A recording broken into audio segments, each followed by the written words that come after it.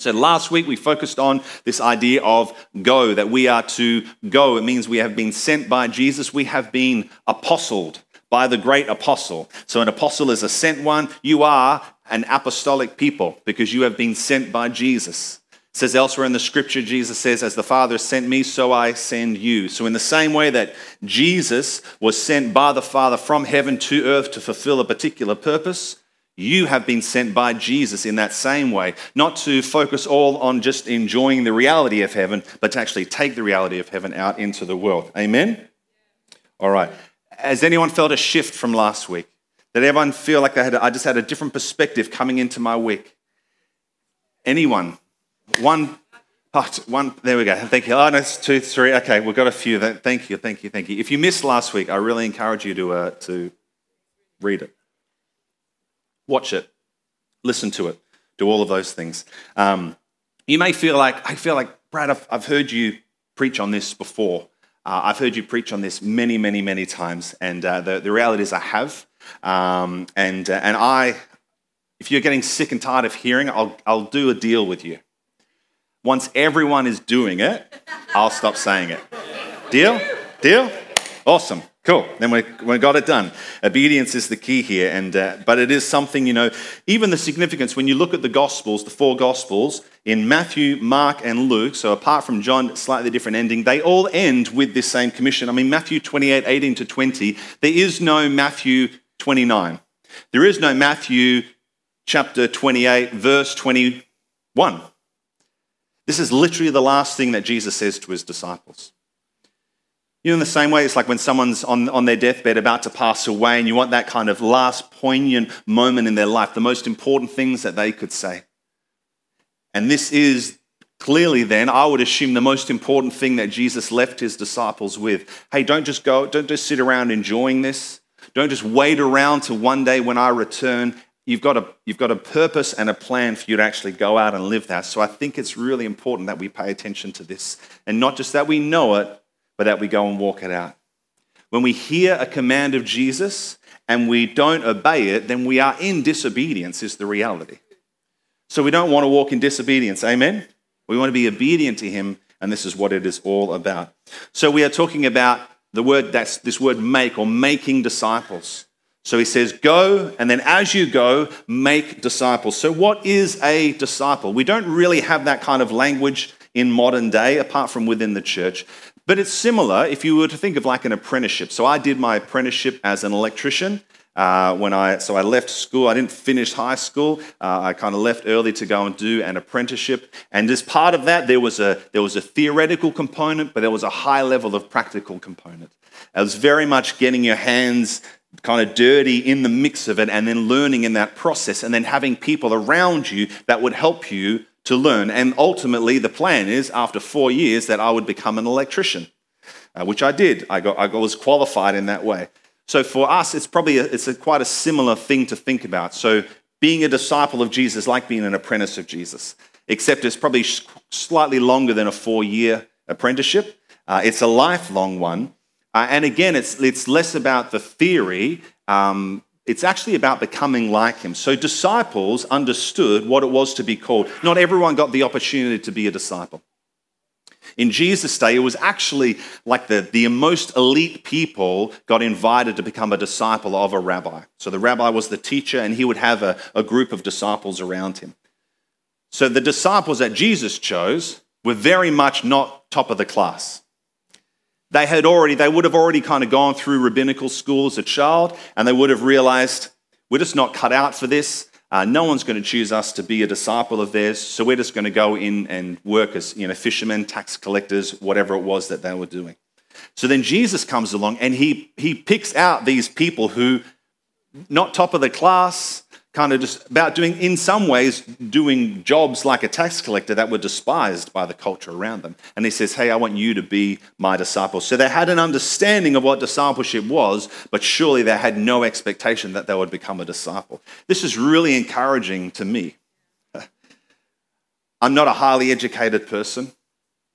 I didn't grow up in the church, so I didn't even have a heritage of faith growing up.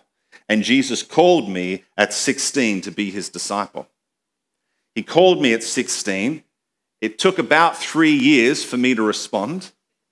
I'm a little slow of hearing, maybe. But I gave enough of a yes to kind of stay involved in the life of the church and helping out and serving. And I mean, serving is a really great thing. We don't push like serving in the church context as being like the thing that we're not trying to use everyone to kind of do stuff. The reality is stuff needs to get done, and we invite you to be part of that. I know for me, it was really significant in my journey that I chose to step in. It was probably 3 or 4 months after I became a Christian that someone invited me to help out with the youth ministry, which wasn't smart, I don't think, on their end for who I was. I was not refined in any way, shape, or form, but I'm so thankful that they did. Because it was actually through that journey, it forced me to be in relationships where I was learning and growing from people. It caused me to be in a form of accountability. It created ownership of kind of what God was doing wider than myself. And it taught me the nature of Jesus, which is a servant. And so I just encourage you, if you're not involved in some way, just find some way to get involved, because it's really helpful for belonging as well, and connection and building relationship. That's a side note. Freebie for you. So a disciple is one who seeks to become like the one that they are following. So the disciples of Jesus desire to become like Jesus. They look at his life, they look at what he does, they look at what he says, and they model their entire life upon him. So this is why, again, when we talk about the gospel that we proclaim, the good news of the kingdom of God, it's really important, because if people say yes to Jesus based simply upon what he has to offer them, then they don't naturally become disciples of Jesus. The invitation that we must make for people is to become followers of Jesus, not just receivers of salvation. Oftentimes, that's the approach that we take. Hey, you're really bad. Jesus is going to punish you unless you pray this prayer, and if you do, then you'll go to heaven one day. It's like, cool. It's like, well, yeah, I acknowledge I do bad things. I don't want God to punish me. Yes, and I'd like to go to heaven one day, so sure, I'll pray a prayer. That's easy. It seems easy. It's a free gift from God. Why wouldn't I do that? Okay. And then people might naturally go about their lives thinking, cool, well, I'm kind of good to go until I die. And now, hedging my bets here. If the gospel we proclaim is that, you know what, you are separated from God, but Jesus has made a way for you to be restored into right relationship with him. And not just that you would be restored, but then you would be part of his restoration project on the earth to see all of creation restored. It's an invitation into a journey with God. It's an invitation to learning him and becoming like him. And that's that kind of natural process. Okay, so cool. This isn't all about me then. This is all about Jesus. Really, really important that we invite people into the right thing. So again, what does it mean to make disciples? Making disciples means that it takes an intentional effort on our behalf. It's not accidental. Again, like the illustration I used last week, if I say, can you make me a cake? And then you sit around waiting for this cake to kind of magically appear before you, it's probably not going to happen. And it's not the same to say, oh, I'll go down the shops and I'll just buy a cake and kind of transplant that cake from somewhere else to this other place and say, here's your cake. But I didn't make that cake, did I? Did I? Oh, cool, just checking you're there. Yeah, we're good. Oh, did he? Is this a trick question? No, it's not. But oftentimes, and again, I'm okay for cakes, let's just call them cakes, to move from one bakery to another bakery. You know, for people to move from one church to another and to get into discipling relationships, that's okay. But that's a lot of kind of what happens in the church. It's a lot of people just moving from one place to another place. So one church kind of grows as another church is depleted. And again, that just happens. God calls us out to different places. It's not a big issue. But the issue is, if we're not making disciples, then ultimately the church is declining, which it is in Western culture. The church is declining. There are certain churches that are getting bigger, but there's a whole lot of churches that are getting smaller.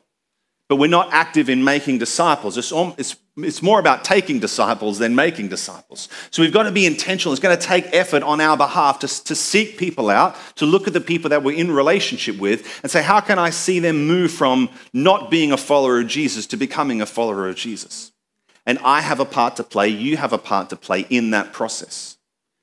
It takes boldness, it takes intentionality, it takes strategy, it takes prayer, it takes conversation, it takes learning, it takes time. It will cost you to make disciples.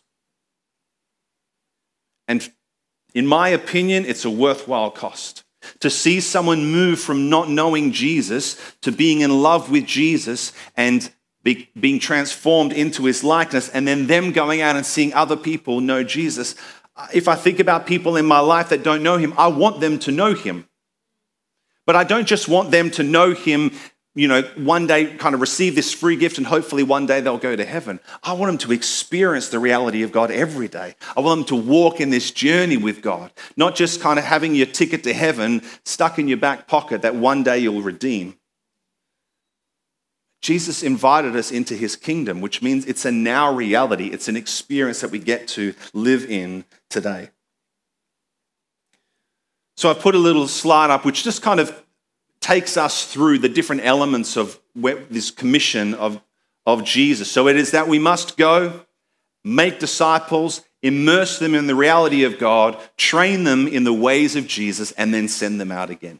That's the ultimate kind of process, this kind of circular thing that we want to see. And my heart, and I believe God's call upon every church, is to be a disciple-making people. That every single one of us would be equipped to make disciples. Amen? All right, so how can we move people from evangelism to disciple-making? How can we help someone move from being just a seeker of God to being a follower of Jesus? People are hungry for more. People are hungry to understand, why am I here? What is the purpose of my life? Who is God? And what does that mean to me? I think sometimes we assume that people just aren't interested in spiritual things. I think they absolutely are. And there are strategies from other religions, there are strategies from other spiritual groups to influence people, to draw them into their belief system. And oftentimes, as the church, we're not doing that. We're not strategic. We're kind of going, I'm hoping one day they'll become a Christian. Where Jesus is saying, don't hope, do. It's not the Grim Reaper's scythe on the wall. It's representing the harvest, and the scripture that is underneath that is, the harvest is plentiful, but the workers are few. Pray that the God of the harvest would send out workers into that harvest field. From God's perspective, his harvest is plentiful. There are many, many people that he is destined for eternal life. And what's the prayer that we should pray? Pray that the God of the harvest would send out workers into that harvest field. That's you and I. That's the calling of God upon each one of our lives. Now you might feel like, I'm not an evangelist. You don't have to be an evangelist to make disciples. You just have to be obedient. You just have to trust God. You have to be willing to be led by him in whatever way he does that. You might feel like, I'm not like an out there person. You might be the best person. I mean, I would say you probably are the best person to connect with the people that God has put in your life. So don't let your personality be an excuse. Our personality doesn't excuse us from obedience to God. You can't say, I can't obey you, Jesus, because I'm an introvert. I can't obey you, Jesus, because I'm an extrovert. I can't. It's like, that's just not going to fly with God. So what are some kind of practical ways? It's about inviting someone onto a journey of discovery. So it might be, if you think of your work colleagues or maybe your neighbors, sometimes just having those kind of prompting questions that can spark the conversation. Because maybe you have something in common that's like sport or other things like that. You talk about the weather, and the conversation doesn't necessarily go on to spiritual things. And maybe you think, they don't want to talk about Jesus. It's not about you getting them to talk about what you want to talk about. It actually starts with you just discovering what's their perspective on life. What's their perspective on the world? What's their perspective on the kind of on spirituality? So you can ask them questions like this. Ask them, hey, do you have any spiritual beliefs? What a basic kind of question that you could ask someone. And then listen and learn and take interest in their story. Is that an offensive question to ask someone? No. Is it an open-ended question that will spark conversation? Yeah. It's not, hey, do you believe in Jesus? It's like, hey, what do you have any spiritual beliefs? And they might say, no, not really. It's like, do you think about what happens when you die? Or do you think about, this unseen stuff? Have you ever had any experience? Oh, yeah, one time when I was a kid, this kind of thing happened, but I didn't think too much more about it. But just draw from them in their story. And the chances are they'll have some sort of spiritual perspective. I guess, when I look around, I think, there must be some sort of creator. It's like, cool, what? Do you want to do a journey of discovery to find out, well, who is this? Who might this creator be? Jesus answers 4 of the major questions that people ask, which is origin, destiny, meaning, and morality. Jesus answers the question, the Bible answers the question of where do we come from in our origin? It answers the question of where do we go when we die? It answers the question of why do we exist? What is the meaning of life? And it answers the question around what is right or wrong? Is there good and evil? Is there right or wrong? The Bible answers all of those questions, but they are oftentimes unrealized questions that people have in their hearts, and we can take them on that journey. It might be that you just ask, hey, can I share my story of my connection with God, my relationships? This is what we call our testimony. Which again, a testimony is powerful because it's your perspective of engagement with God. You're not trying to convince someone that your story is right. Your story is your story, and it's irrefutable. Someone can't say, well, that's not what you thought, or that's not what you experienced. But there's power in that because it's real, and you're sharing actually your real interaction with God. Another way to help someone shift from being a seeker to a follower, look for opportunities to display the power of God. I've seen the power of God awaken people's mind and hearts to Jesus in ways that I haven't seen other things happen. I've seen miracles happen, and then people are naturally curious about what the heck just happened. So look for those opportunities that you can pray for someone. If someone's unwell, hey, can I pray for you? Someone's got a broken limb, hey, can I pray for you? I understand this might be scary. And again, the outcome of that prayer isn't your responsibility. The intention of your prayer is to love. So if you love and you reach out, hey, can I pray for you? Oh, your daughter's sick. Hey, can we pray right now? Can I pray for your daughter right now? And you might be thinking, what if the daughter doesn't get better? What if the broken bone doesn't get healed? What if, that their deafness doesn't change? It's not your problem. God will do the miracle. Your job is to be obedient to the prayer and to love. And I think when we love, again, I've had plenty of experiences where I've prayed for people and they've gone away feeling loved. Wow, you would care enough to even ask, and you'd care enough to pray, and you'd care enough to do that. And oftentimes they're probably not even thinking necessarily about the outcome of the prayer. It's like, wow, you would take your time to do that for me. So they walk away feeling loved, and they have an experience of the presence of God, which is the love of God, because God is love, just through that prayer.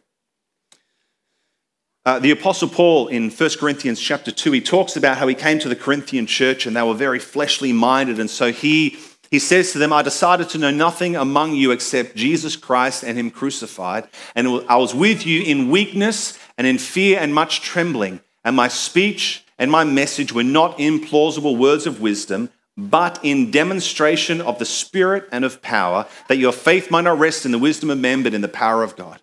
Too often in our evangelism, we try to convince people in their mind of the truths that we believe. The Apostle Paul says, if you're dealing with people who are fleshly minded, like they're not thinking about the spiritual realm and all that sort of stuff, they're not wrestling with which religion is true. Maybe if you could keep that up for me, Nige. They're not concerned about that. So then it's really important. We can come in with a demonstration of the Spirit of God and the power of God, that their faith might not rest in the wisdom of men, not in our ability to articulate what we know, but in the reality of the presence and the power of God. This is the Apostle Paul.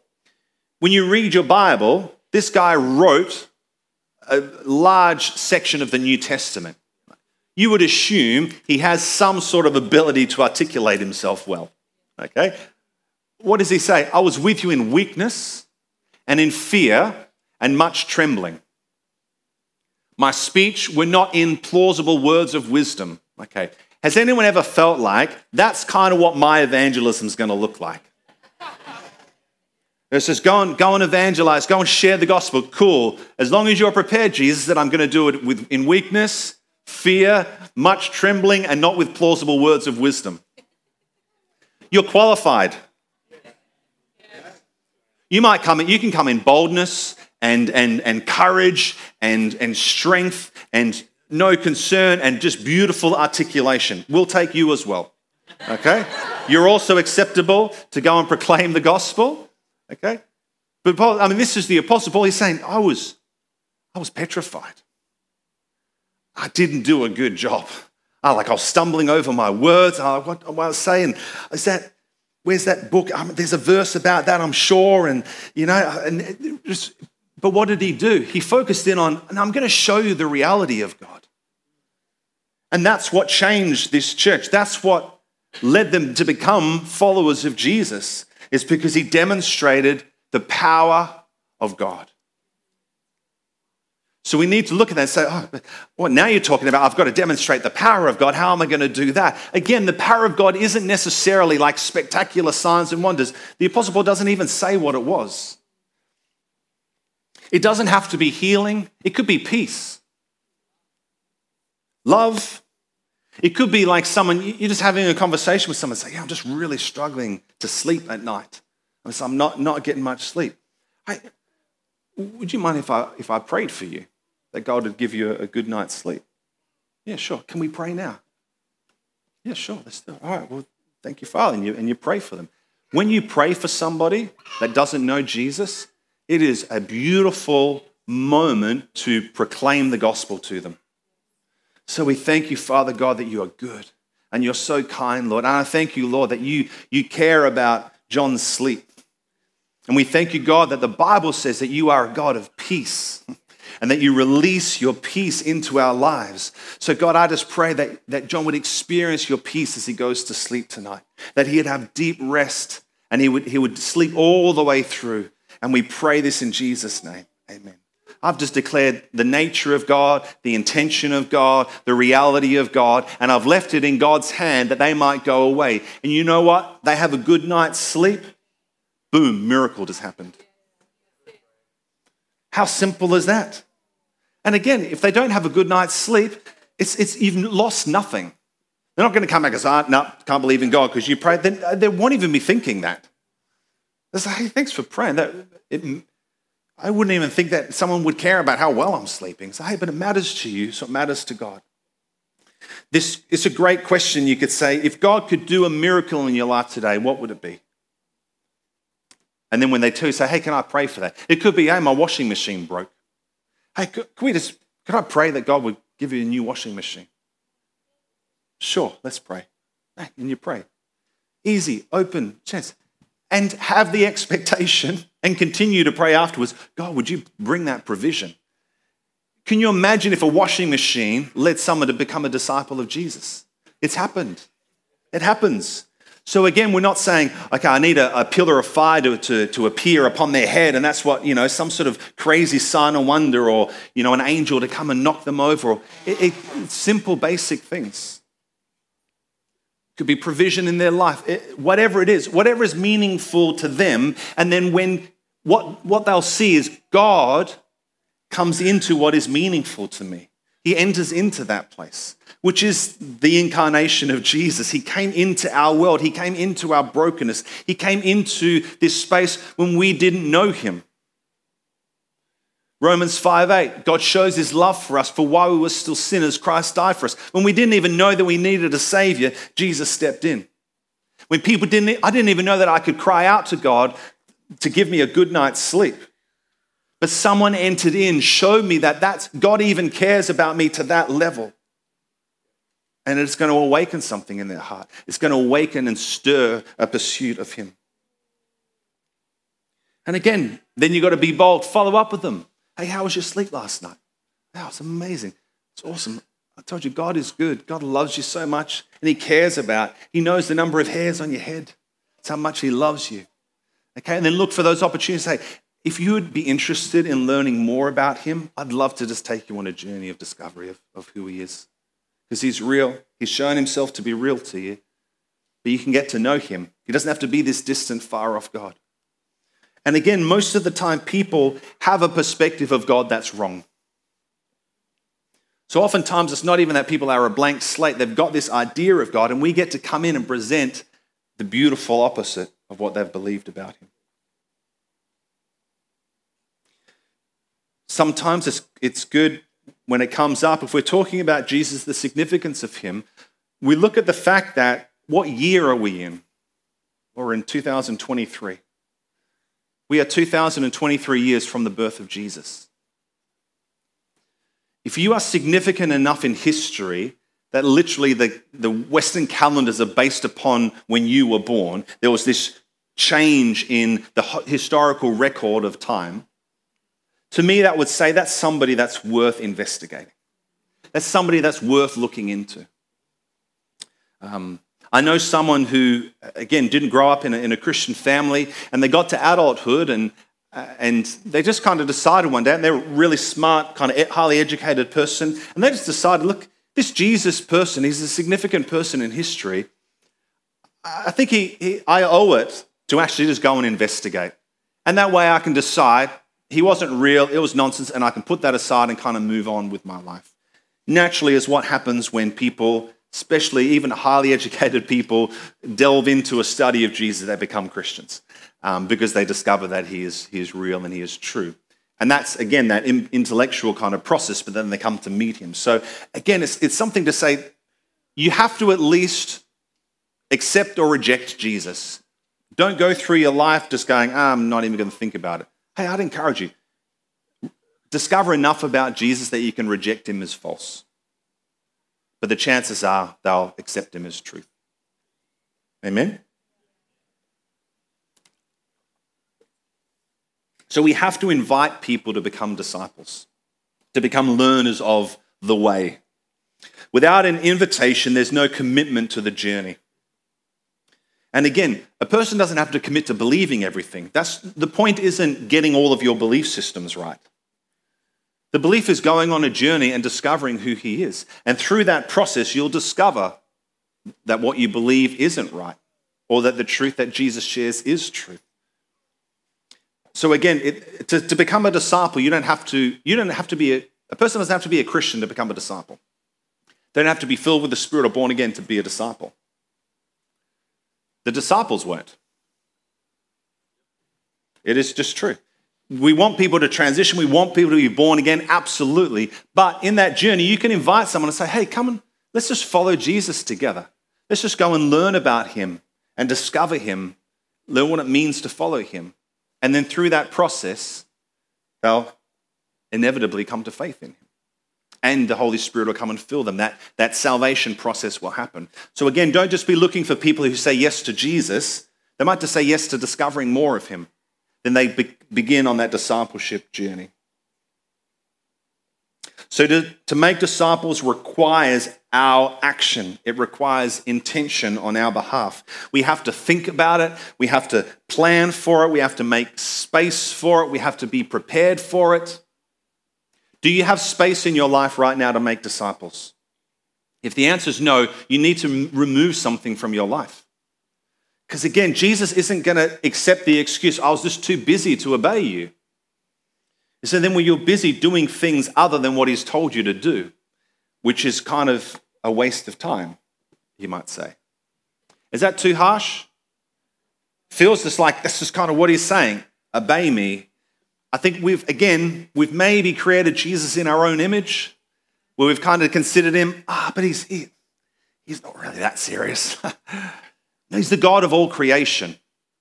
The same yesterday, today, and forever. The same fiery, just, holy, and righteous God. The fact that we haven't been destroyed by him is because of his grace and his mercy. It doesn't change who he is. He is a God that we should fear. He's a God that we should love, and we receive his love. But we understand He's not just our buddy and our friend. He is the commander of his army. And when he says jump, we say how high. When he says go, we say, yes, Lord. For some of us, we might need to change our posture when it comes to God because we're mocking his lordship when we ignore the commands that he gives to us. Not in the notes, freebie for you. So making requires participation. We're not to wait for disciples, we're to make disciples. This means people won't become disciples unless we invite them to be disciples. So where are all the disciples? I don't know. Where are we making disciples? What are we doing? Salvation is a miracle by God's initiation. Discipleship is a journey by our invitation. And the two of them need to go together. We can't make someone a Christian, but we can make someone a disciple. Otherwise, that scripture is just not accurate and true. And for us, we want to see this become just a normal culture where we talk about that. Somebody becomes a Christian, even someone comes in, hey, who's discipling you? No one. What's discipleship? Hey, let me tell you about it. Hey, I'd be open to discipling you. Doesn't mean I'm over you and I'm going to tell you all the things that you need to say. Hey, you and I, we're going to walk on a journey of discovery of who Jesus is. That's all it is. It's just partnering with people. Because again, we're making disciples of Jesus, not of ourselves, but we want to be reflecting Christ and modeling him because it's always easier to have a tangible expression of Jesus through us than it is to kind of be this concept and this idea. And that's where we get to teach people, show them how to do the things that Jesus commands. All right, so the question is, awesome, Brad, I'm living sent. I'm going to go and invite people on this journey. What happens if they say yes? Uh-oh, I didn't think that through. Yeah, I'd love to be a disciple of Jesus. Do we feel equipped to disciple someone? Maybe that's the barrier for you. Oh, I don't want to, because what if they say yes? It's like, cool, well then get prepared. Yeah, are we committed to following Jesus ourselves? That's a really good start. Get that sorted out. But we need to prepare ourselves to disciple others. If you don't feel comfortable, you won't pursue it and you'll be hesitant to disciple others. But now's the time to equip yourself for the harvest. If we're praying, God, that my neighbors would come to know you, Lord, that my friends or my family members or my co-workers, I have a desire that they would know you, Jesus. It's like, awesome. But if I bring them and draw them to me, are you going to care for them? Are you going to love them well? Are you going to help them to be a disciple of mine? Or are you going to get them across the line and then just leave them to fend for themselves? Leave them as orphans, because I don't want that. I do wonder, again, maybe we're not seeing the harvest because the harvest workers aren't prepared. That maybe it's actually God's mercy that is holding salvation back from people because his church isn't prepared to do what he's commanded them to do, to see those people not just cross the line into salvation, but to come into maturity and to become disciple makers themselves. The reason that Christianity isn't increasing in the world is because we're not making disciples. It's that simple. I don't see anywhere in Scripture where God says, I've kind of had enough. I got my quota. The rest of you can go to hell. He says, no, my desire is that all would come to salvation, that all would come to the knowledge of me. That's God's desire. That's his heart. So surely he is active, he is moving, he's already at work in the people that you know and love. He's already at work in their lives. All we need is the eyes to see and the willingness to enter in and invite them onto that journey with him.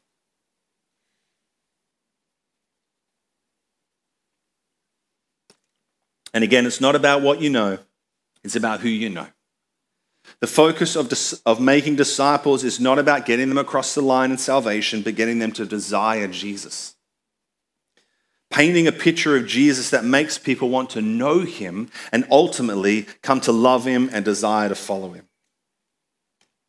You know, for too long, as I said before, evangelism has been about what people get out of it rather than who we get out of it.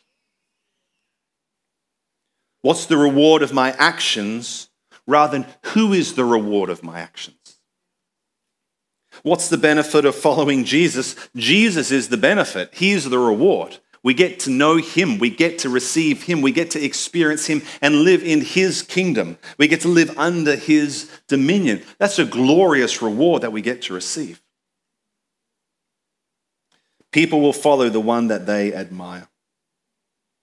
All right, so we get to this point. Someone says, yes, what are some practical tools? There's a whole lot. These are just a few basic ones. But if someone's like, yeah, I'd love to follow, I'd love to learn about Jesus. Like, cool. Hey, can we make a time each week? Could be over a lunch break, could be a night time, could be an early morning, whatever it is. We could go for a walk, we could go to the gym together. Whatever it is, whatever suits your fancy, the location isn't as important as you're making a commitment to say, hey, let's just we could do a month and see how it goes.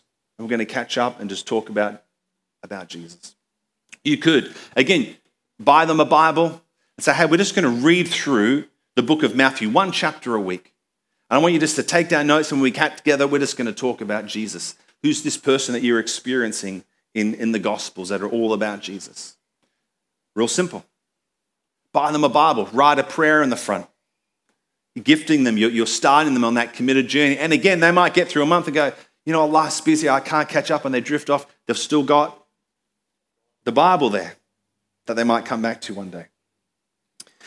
Journey through a Bible study. So we've discovered this Bible study. I've got the link up there called Safar.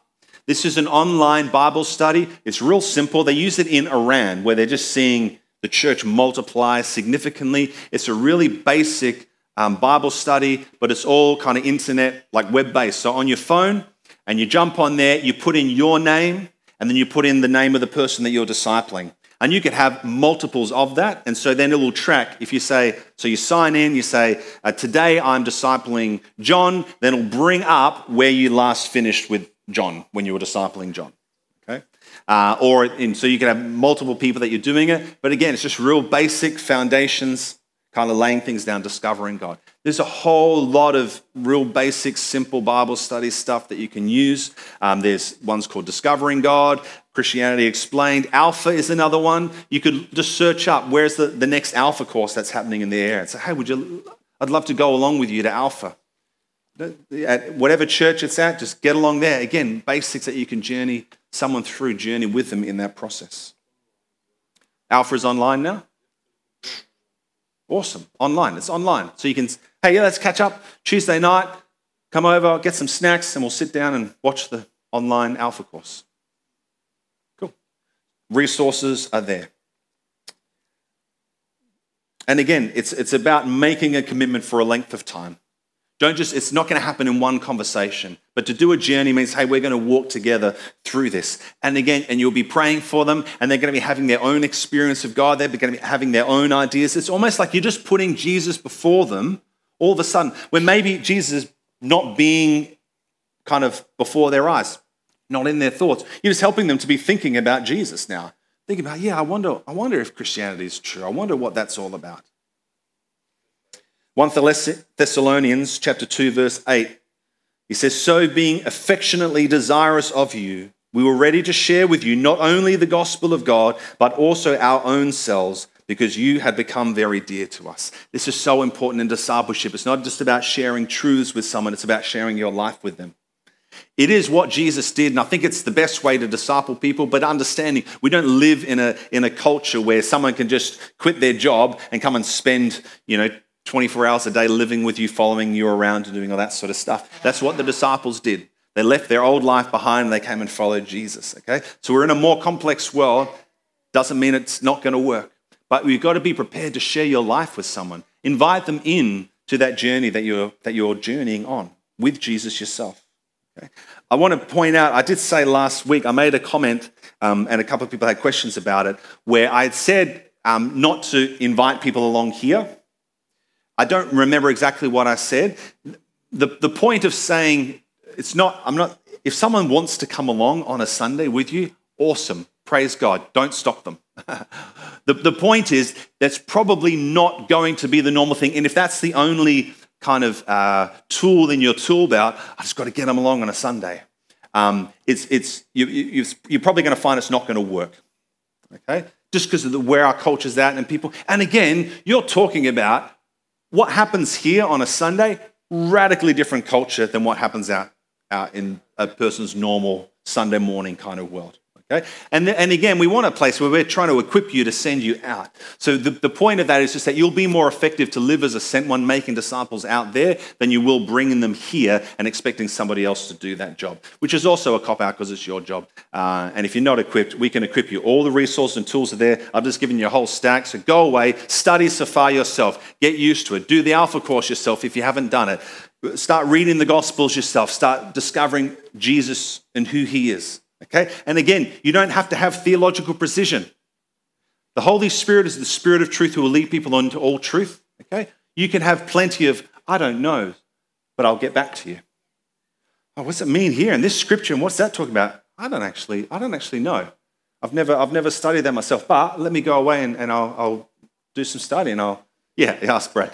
And Brad said, I don't know. Ask someone else. Awesome. All right, so all of this is a work of the Holy Spirit.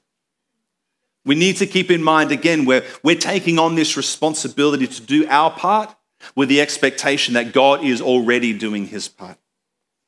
John 6:44, no one can come to me unless the Father who sent me draws him. The Father is drawing people to Jesus. He's already wooing their hearts. He's already stirring stuff in their lives. And again, for us, sometimes we're distracted with people and we can see, you know what, it feels like this person's they're not in that place yet. I'm just going to love them. I'm just going to be their friend. I'm just going to be kind and generous and gracious. I'm going to pray for them. But just trust, hey, God will bring them close when he's ready. But man, this other friend, they're always asking me questions about things, and they're just hungry for the spiritual. And I see them always talking about spiritual things. And okay, Father, are you drawing them closer? I'm going to engage with them differently. The invitation is going to be different there. So the Father draws people, but how do we know if the Father is drawing people to Jesus? We extend the invitation. It's like the Father, I want them at my birthday party. The Father desires them to, but he's given us the invitation to go out and say, hey, the Father wants you at the birthday party. You know, the Father's drawing you. So it's kind of like, should I prophesy if I'm not 100% sure that the prophecy is correct? Yes. Should I pray for healing if I'm not 100% sure that the person's going to get healed? Yes. You be obedient, and God will do his part of the journey. The harvest is plentiful, the workers are few. It's a supernatural journey, not an intellectual one. Salvation is a radical supernatural thing. It's not about you convincing someone. It's about God revealing himself to a person. Amen? All right, we're going to pray. I'm going to invite the team up because I really want us to sing Agnus Dei. It's powerful and awesome. But yeah, if you're able to stand, why don't you stand with me? We're just going to pray.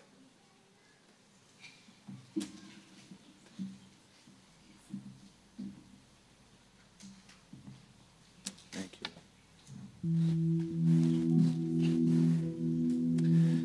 Thank you, Jesus. Thank you, Jesus. Father, I just want to start even as we talk about an invitation, Lord. I just want to open up that invitation even for maybe you're here today and you feel like, I'm not a disciple. I'm not a follower of Jesus. And maybe you were invited by a friend or a family member and it could be the first time you're hearing some of these things. But I just want you to know that God loves you. He's passionate in his love towards you. And he desires that you would know him. He desires that you would experience him. He desires that you would not just receive eternal life one day, but you would receive him today. So I just want to pray for you that you would encounter the living God today. But if maybe you feel like, and again, you're not signing your whole life over. You say, I want to begin on that journey of following Jesus. I feel like something's happening in me. Even right now, I can feel something stirring in me. And I want you to know that's God stirring in you. He's drawing you to himself. But I'd love to pray for you to begin that journey with him, to experience him. But I just wonder if you'd put up your hand for me, just so I can see, just so I know who I'm praying for. You can be bold. Awesome. Thank you, Jesus. Well, Father, we pray for those who raise their hands. Lord, we also pray for those who maybe felt a bit too scared to put their hand up. But why don't you just pray, Jesus, I desire to follow you. Jesus, I desire to become your disciple, to learn you, to discover you, to be transformed by you.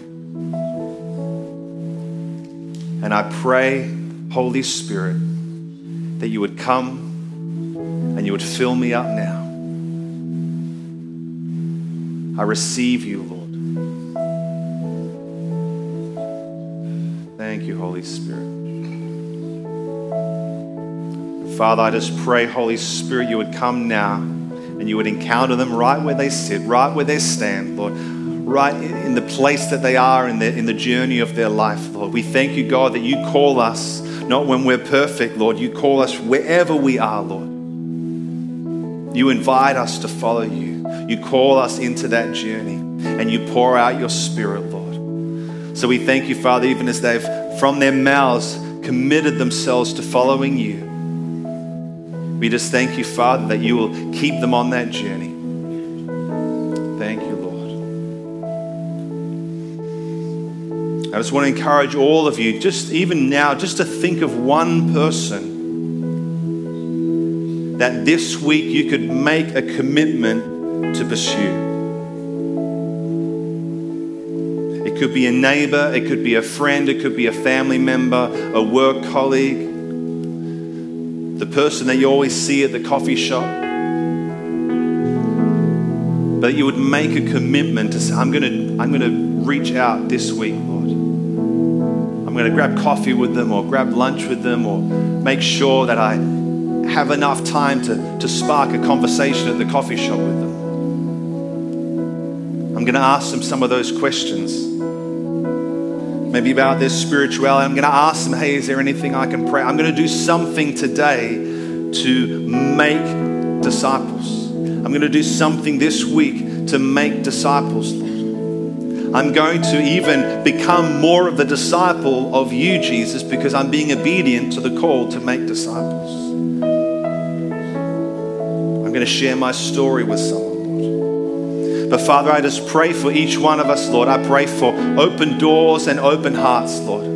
Just for open connection in relationship. Father, I pray that we would have boldness to share, even though we might feel like the Apostle Paul in 1 Corinthians, Lord, that we would do it anyway. And we pray, Holy Spirit, that you would show up. And you would show off, God, that you would show your goodness. You would show your presence, Lord.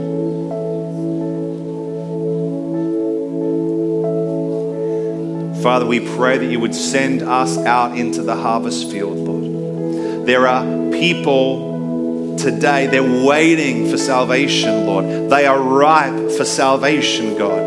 They're longing for someone in their hearts. They're longing that someone would reach out and answer some of the questions that I have in my heart. Meet the longings. I need a miracle. If only someone would pray for me that I might receive that encounter, God. So we thank you, Lord, that we are your hands and feet, and you have prepared us, Lord. We have everything that we need because we have you, Holy Spirit. But we choose, Lord, to be disciple makers, Lord.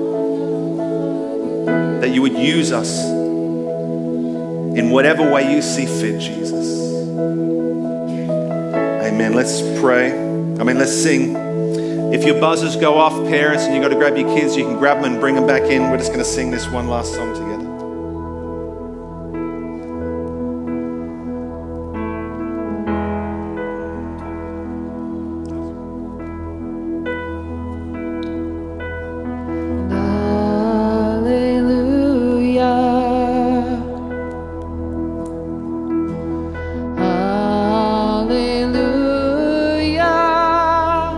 For the Lord God Almighty reigns.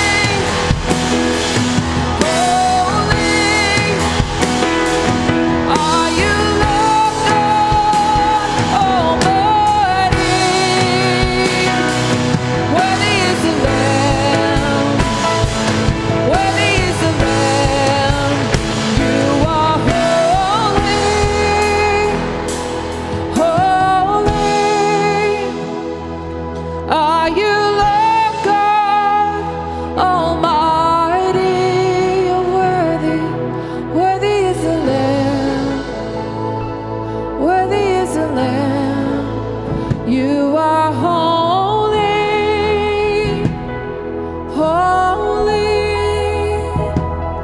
are you, Lord God Almighty. Worthy is the Lamb. Worthy is the Lamb. Amen. Yes, Lord, you are worthy to be praised, God. You are worthy to be praised, Lord. And you're worthy to be praised by all creation, Lord. All of your creation, Lord. But there are so many today, Lord, that don't even know that you are God. They don't even know that you're worthy to be praised, Father. And you have tasked us to be the invitation carriers, Lord. You have tasked your people to bring that revelation of your goodness and your love and your holiness, Lord. So, Father, we say, yes, Lord, we will take on the call of making disciples.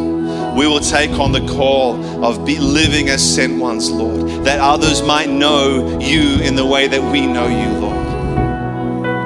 But, Father, we pray just for a stirring in our spirit, a conviction in our heart, Lord, that would play out in a determination of our mind, Lord, and a commitment with our hands and our feet and our voices, Lord, to live as sent ones making disciples. Thank you, Jesus. We love you. We bless you, Lord. Amen. Hey, if you raised your hand to make a commitment to be a disciple of Jesus, I'd love for you to come and just let me know. And we want to connect you with someone that can disciple you. Or maybe you already know someone, and please go to them and say, hey, would you commit to discipling me? And then talk together about what that means. Say, cool, yeah, we could do that. Let's catch up once a week or twice a week or every day, whatever works. But make that commitment with someone. Amen.